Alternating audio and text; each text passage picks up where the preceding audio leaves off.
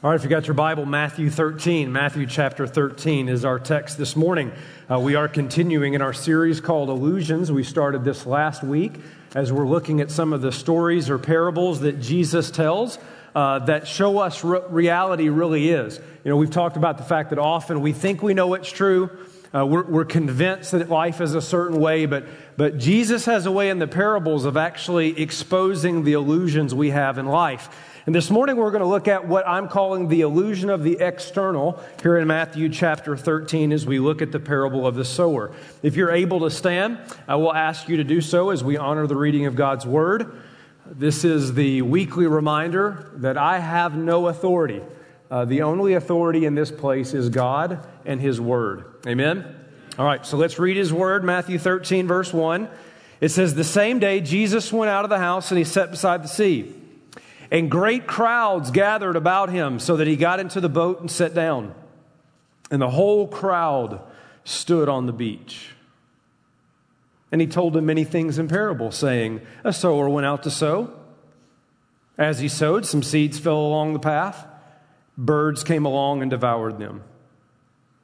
Other seeds fell along rocky ground, where they did not have much soil, and immediately they sprang up, since they had no depth of soil, but when the sun rose, they were scorched. And since they had no root, they withered away. Other seeds fell among thorns, and the thorns grew up and choked them. Other seed fell on good soil and produced grain, some 100-fold, some 60, some 30. He who has ears, let him hear." Now look at verse 18. "Hear then the parable of the sower.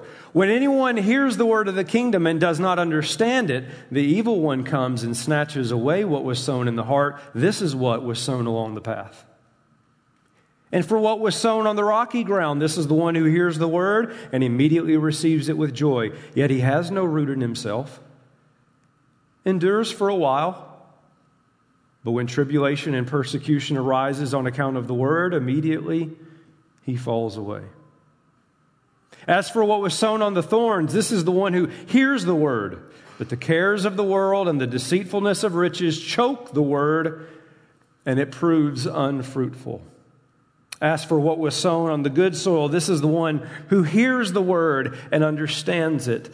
He indeed bears fruit and yields, in one case 100-fold, in another 60, and in another 30. This is God's word. Pray with me. Father, I ask now that you would come by your Spirit and open our eyes to see. We need to see our lives clearly. I don't want anyone in this room to be deceived or under an illusion. And we can't see that on our own, so we need your Spirit to come and open eyes. To the glory of Jesus' name and in His name we pray. Amen. You may be seated. His name was Peter Popoff. He was a famous faith healer.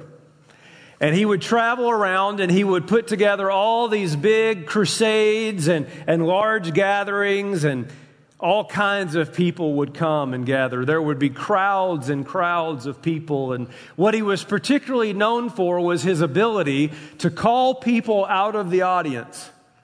He would know their name and their physical problem. You know, he'd say something like, "There's a woman in section A. Her name's Sally. Row 12, seat 3, who has back problems." And sure enough, there was a Sally in section A, row 12, seat 3, with back problems. He was right every time. And people were amazed. That wasn't until one evening at one of his crusades, an ABC News reporter came, and he noticed something interesting. He noticed that Mr. Popoff was wearing what looked to be a hearing aid. Now, it does cause one to wonder why a faith healer would need a hearing aid. Just think about that. That's kind of like going to a dentist with no teeth. You know, it just doesn't quite make sense. You know, there's something wrong with this picture.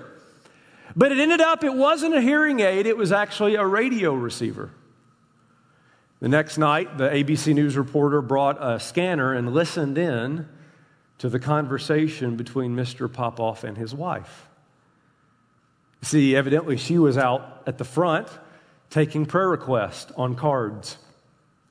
And she would scan them, and she would pick certain people out, and she would watch to see where they would sit down, and then she would relay that information to her husband. Well, they recorded the whole conversation, played it on national television, and Peter Popoff's ministry, you might say, popped off. But for a while, everything looked real. I mean, there were all kinds of people. They were amazed. It was just an incredible experience, and everybody thought, this is so authentic. This is so amazing. This is so of God. But it turned out fake. Which raises the question, how do you know when something's real or not? It's not always easy to tell, is it? Take, for instance, these Nike Air Jordans. One of them is real, one of them is fake. Little game show here, show of hands. How many of you say A is real? How many of you say B is real? How many of you have absolutely no idea? Thank you for your honesty. And the answer is A is fake. But boy, don't they look so similar? A little difference. What about, here we go, ladies, diamond rings. Here we go. One is real, one is not. How many of you, and guys, you can participate as well. Show of hands. How many of you say A is real? How many of you say B is real? How many of you still don't know? Slackers. The answer is A is fake. But man, they look so similar, don't they? I mean, if you just look at the external appearance, you would say, I really can't tell that much of a difference. You see, all of us have experienced that thing where from the outside it looked authentic, but it ended up not being real, like pro wrestling. You know? Sorry to break that to some of you. You know? Or certain Christmas figures. You know what I'm talking about. I'm not going to spoil that for some of you, you know? You know, or Hot Pockets. Like that's totally not real food. It's totally not real. I don't know what it is. Reality TV shows, ironically, are not real. Terry Foss's hair, not real. Yeah.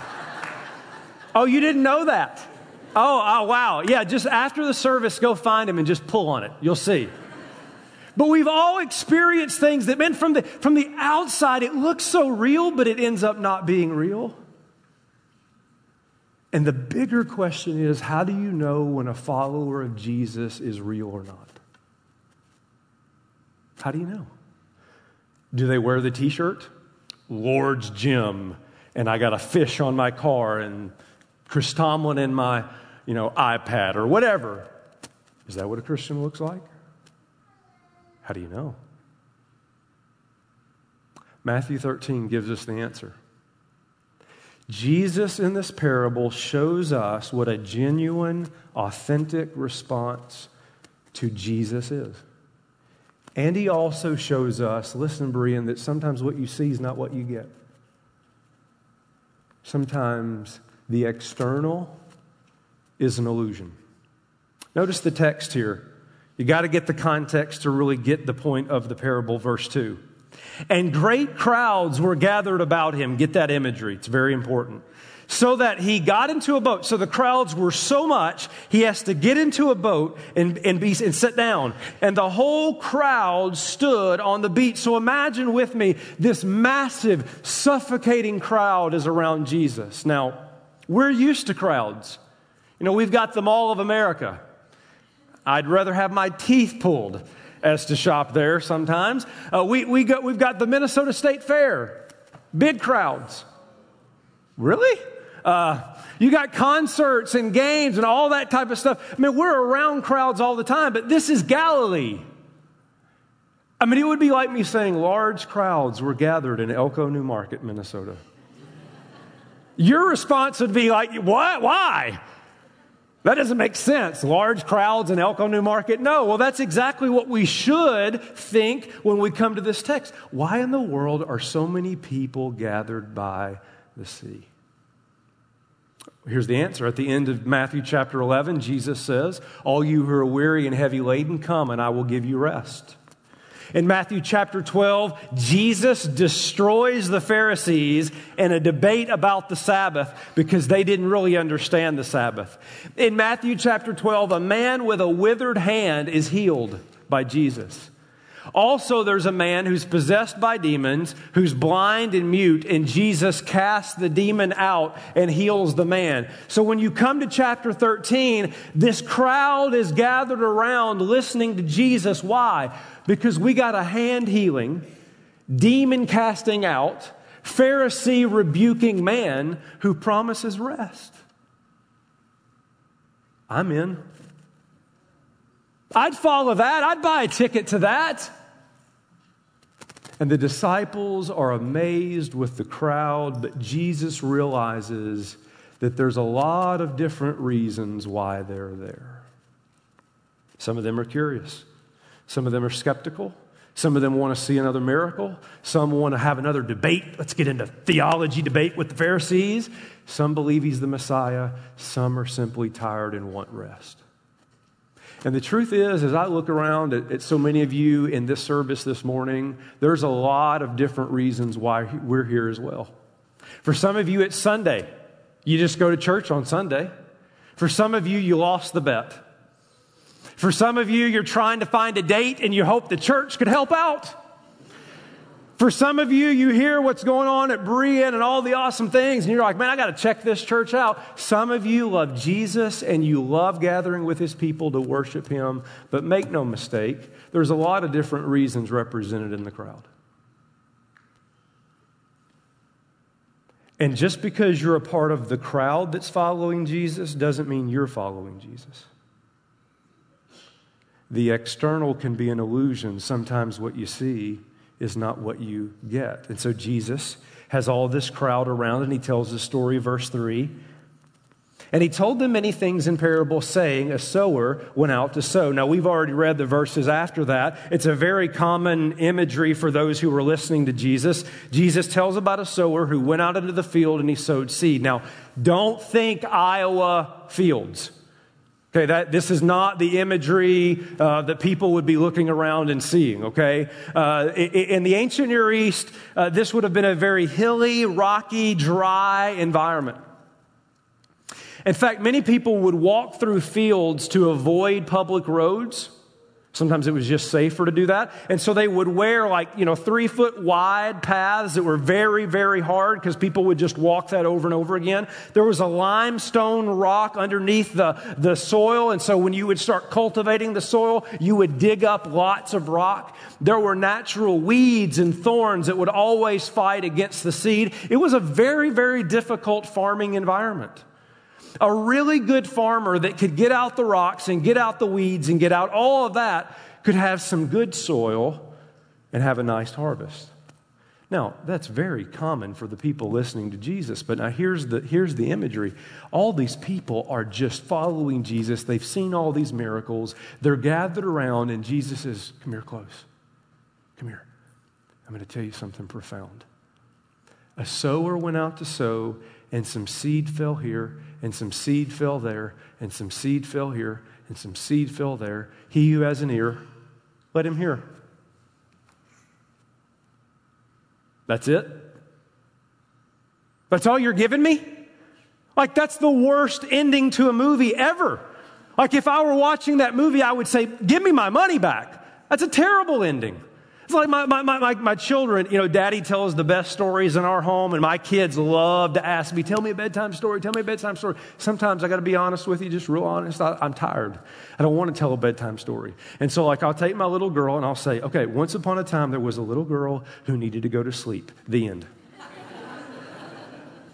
And her response is always, that's not a story. That's totally not a story. That's not what I'm here for. I want a real story. All these crowds are gathered around, and Jesus says, a sower went out, he sowed some seed. Here, he who has an ear, let him hear. The disciples can't take it. Notice verse 10. Then the disciples came and said to him, "Why do you speak to them in parables?" Now listen, that's formed in a question, but sometimes questions are not really questions, they're statements. Like when your wife looks at you and says, "You're not really going to wear that shirt with those pants, are you?" That's not a question. That's a statement about your awful fashion. Go change. Or like when your kid comes to you and they're like, "Daddy, Daddy, Daddy, have I ever told you? Have I ever told you you're the best daddy ever?" That's not a question. That is a statement with financial implications. Sometimes it's worded like a question, but it's really not a question. It's really a statement. The disciples here are not saying, "Would you please give us a hermeneutical dialogue about the relevance of story?" No. They're saying, "Jesus, you're wasting an opportunity. Don't you see the crowd? Don't you see how awesome this is? We could start something here." But Jesus needs to teach the disciples that sometimes what you see is not what you get. See, the context here is the disciples are all about the crowd and Jesus is all about the heart, because Jesus realizes that external participation does not mean internal transformation. So Jesus explains to the disciples what the parable means. Now, the sower is Jesus. The seed is the word of God, the gospel. And Jesus says, as the word goes out, there are 4 kinds of responses that come back. Now listen, Bree, and look at me here. I told you last week that our prayer in this series is open our eyes to see the truth. Amen? But that may hurt. This is one of the most convicting texts in the Bible. So you need to put your seatbelt on. It's going to get really, really close to heart, which is actually the whole point.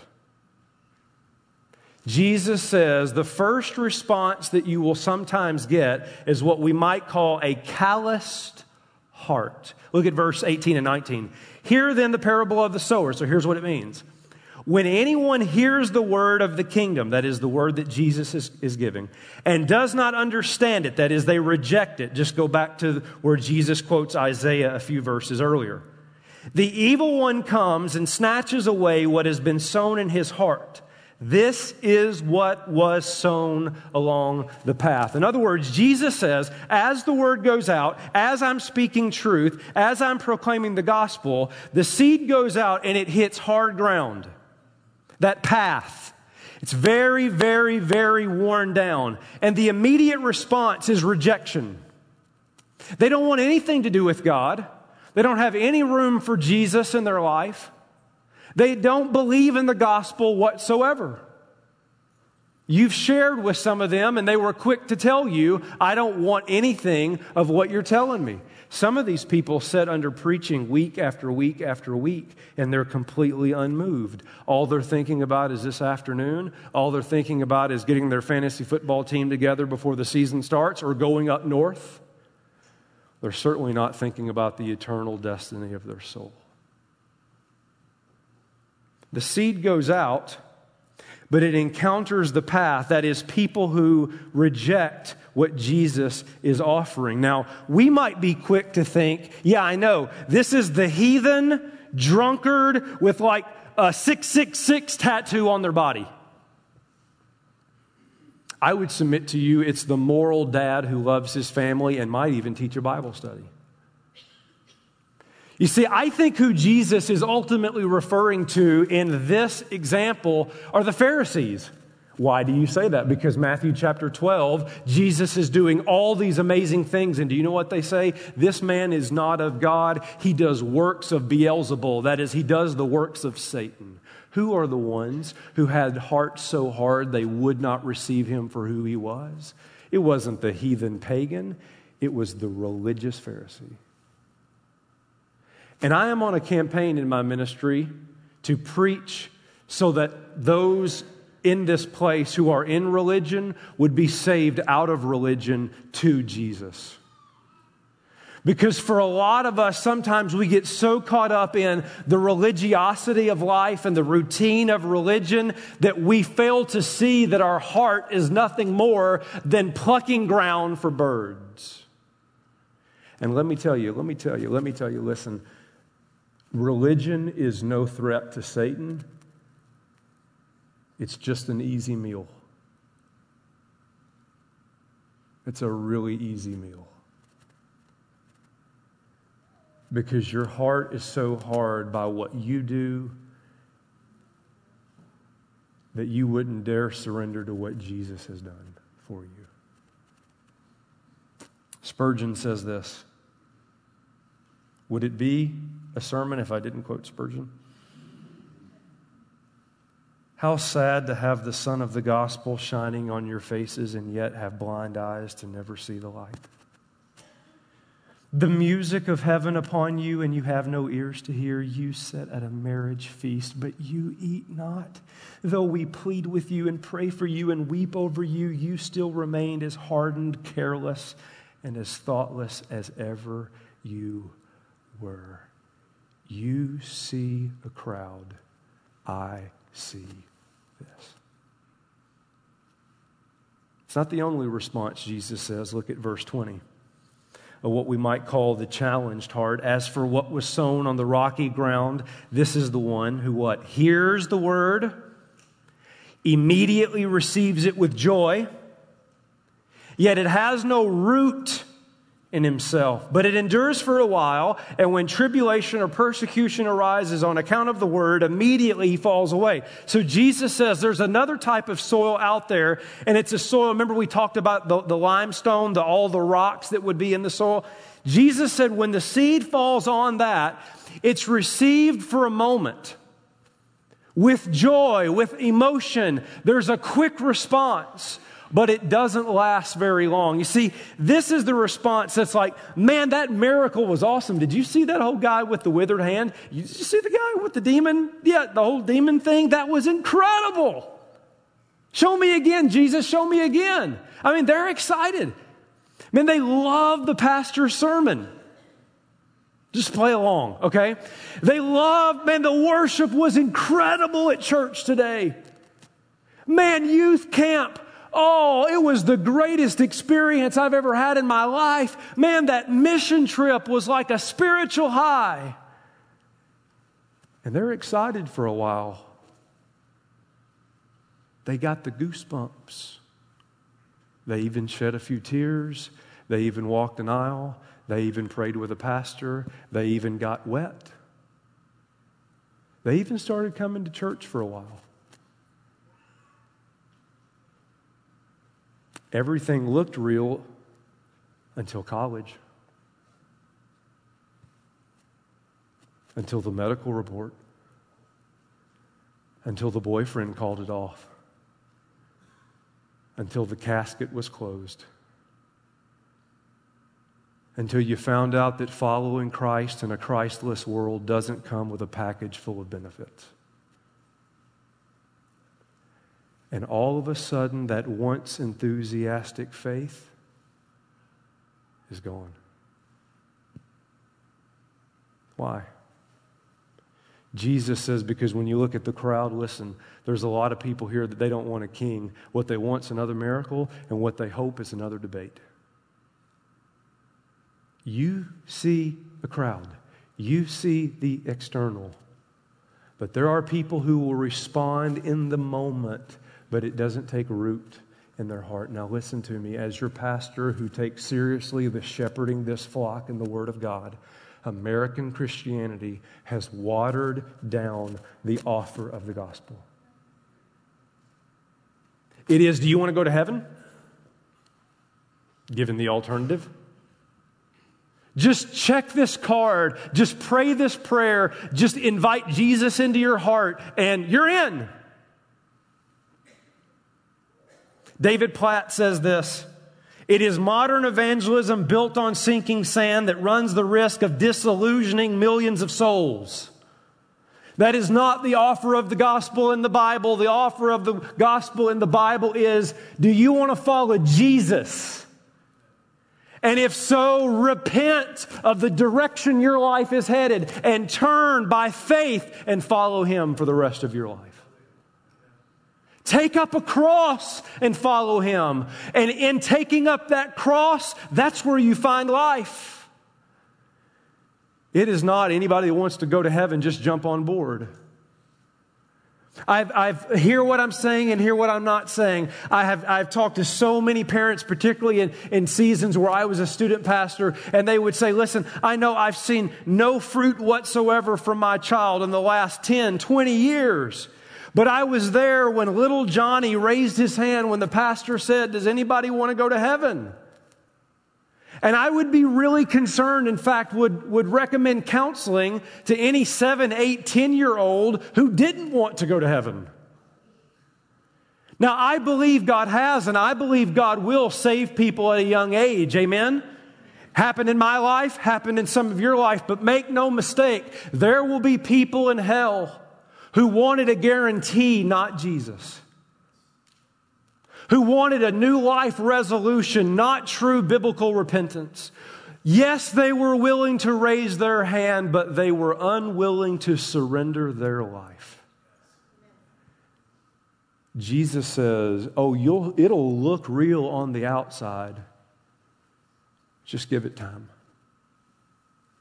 We'll find out, did the seed take root in the heart? Here's the third. I told you this was going to be tough, right?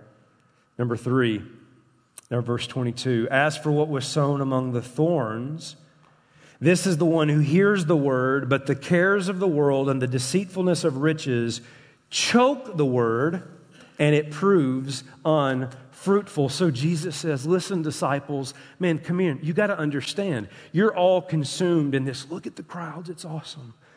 But you don't see that in the crowd that there's also, when the seed goes out, it lands on soil that is consumed with thorns and weeds. And what that does is it tends to choke out any of that immediate response that might happen. In other words, these are the people that would say this. Look right here. Life is a buffet and Jesus just happens to be on the menu.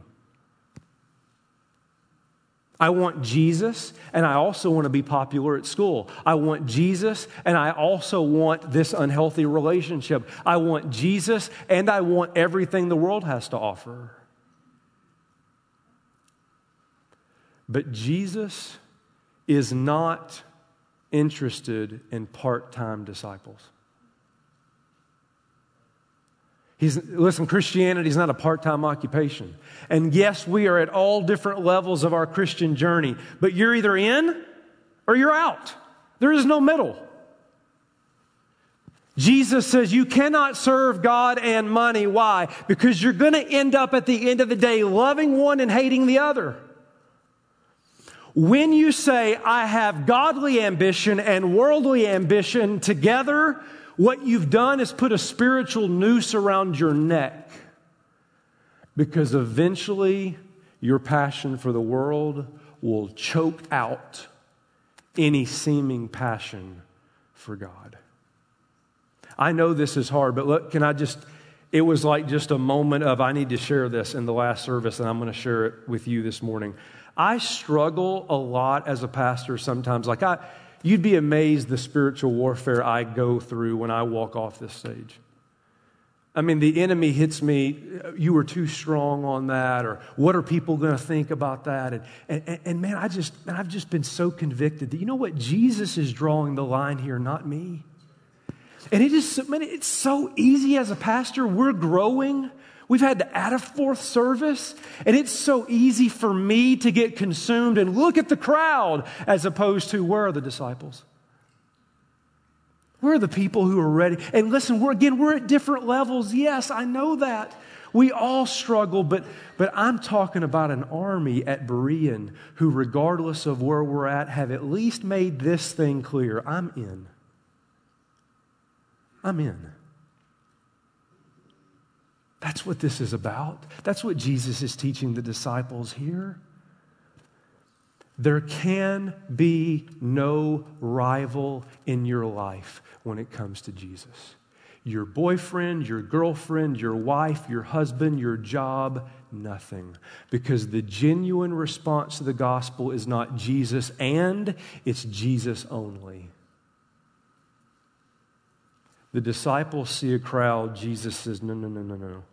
That's an illusion. It's an illusion. Sometimes what you see is not what you get. Because the gospel has to go deeper than the external. Amen? The gospel, the Word of God, receiving Jesus has to go deeper than just an external response. And that's what Jesus teaches in verse 23. As for what was sown on the good soil, this is the one who hears the word and understands it. That means receives it. And indeed bears fruit and yields, in one case 100-fold, and in another 60, and in another 30. So Jesus says, but also represented in the crowd is this good, rich soil. And unlike the hard path, it receives the word. And unlike that of the rocky ground, it endures. It doesn't just start for a little bit, and then when a little pressure comes, gives up. It keeps going. And it's not like the thorny ground that responds for a moment, but really wants not a king, but a miracle worker. This soil sees Jesus for who he is, loves him, wants to worship him. Why? Because the seed has created a new plant. If any man be in Christ, he's a new creation. Jesus said to Nicodemus, you will not see the kingdom of God unless you are born again. Everywhere George Whitefield would go, he would say, you must be born again, you must be born again, you must be born again. And finally somebody said, would you stop saying that? That's all you say. Why do you say that all the time? Because you must be born again.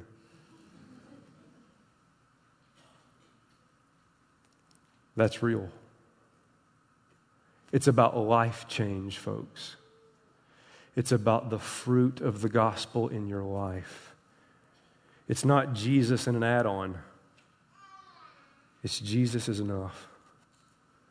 And that creates a whole new life for you. And listen, folks, this is fruit. This is fake. This is in it for the long haul. This gets really emotional in the short run. Christianity is about life change, which means Christianity is for life. It's not a here one day and gone the next. It is about bearing fruit, because you cannot be in the true vine and not bear fruit. It's impossible. You say, well, what about the criminal on the cross? He didn't bear fruit. He died like pretty quickly after he received Jesus. Yeah, but the fruit is he received Jesus. Authentic Christianity is about fruitfulness and perseverance. Now, how many of you would agree with me that this right here comes with a share of struggles? Man, if you have good soil, you got to fight the rocks and you got to fight the weeds, and there are ups and there are downs, and you are strong and times you are weak. Listen, this isn't just, life is always grand. It's a challenge, but you endure by the grace and the power of God because He's changed your life forever. Listen to how Paul describes it in Colossians 1:21 through 23. And you who were once alienated and hostile in mind, doing evil deeds, He has now reconciled in His body of flesh by His death, in order to present you holy and blameless and above reproach. Did you see the change there?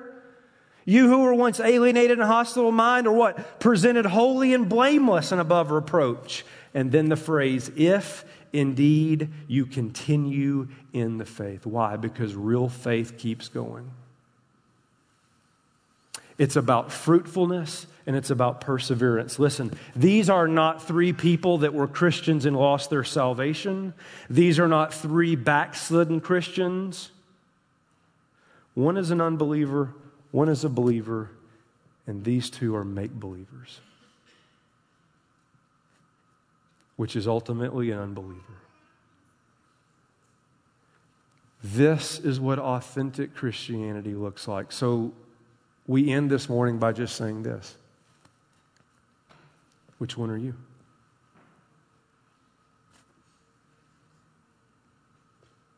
You look really awesome on the outside. I have no idea what's on the inside. The disciples say, look at the crowd. Jesus says, this is what I see.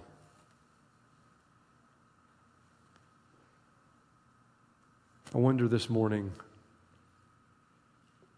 what your heart is really about.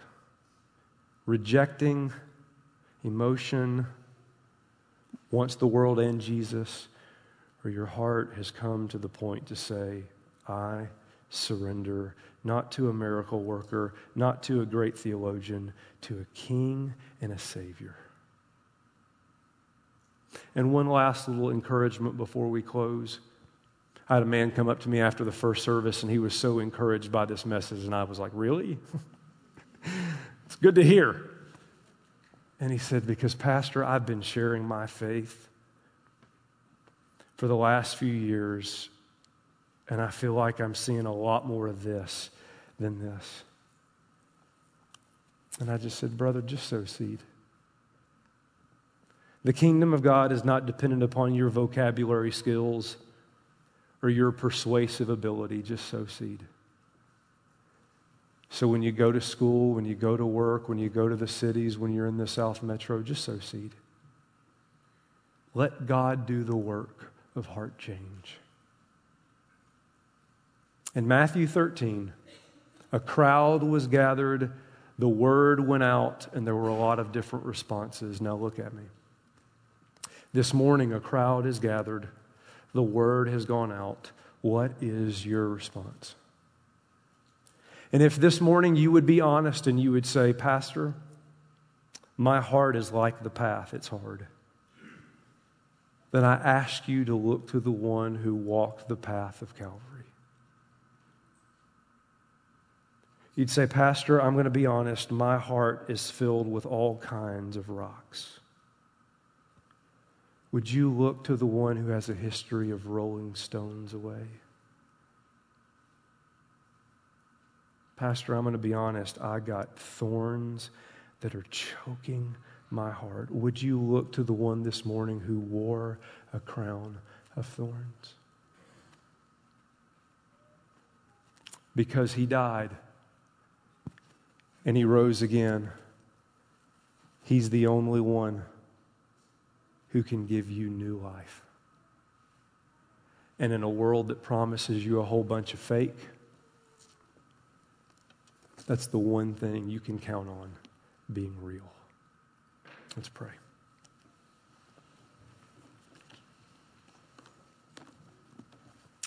God, I need you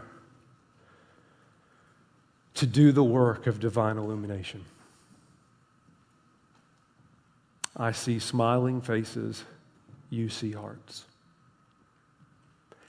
And I do not want the response this morning to be anything about a service or a sermon, but about a Savior. Would your Spirit go now through the crowd and destroy illusions of the external? Capture hearts and bring new life. In Jesus' name we pray. Amen.